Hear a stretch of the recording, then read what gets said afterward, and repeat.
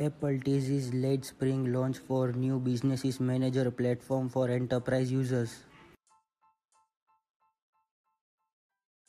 Google employees organized to fight over cyberbullying at work.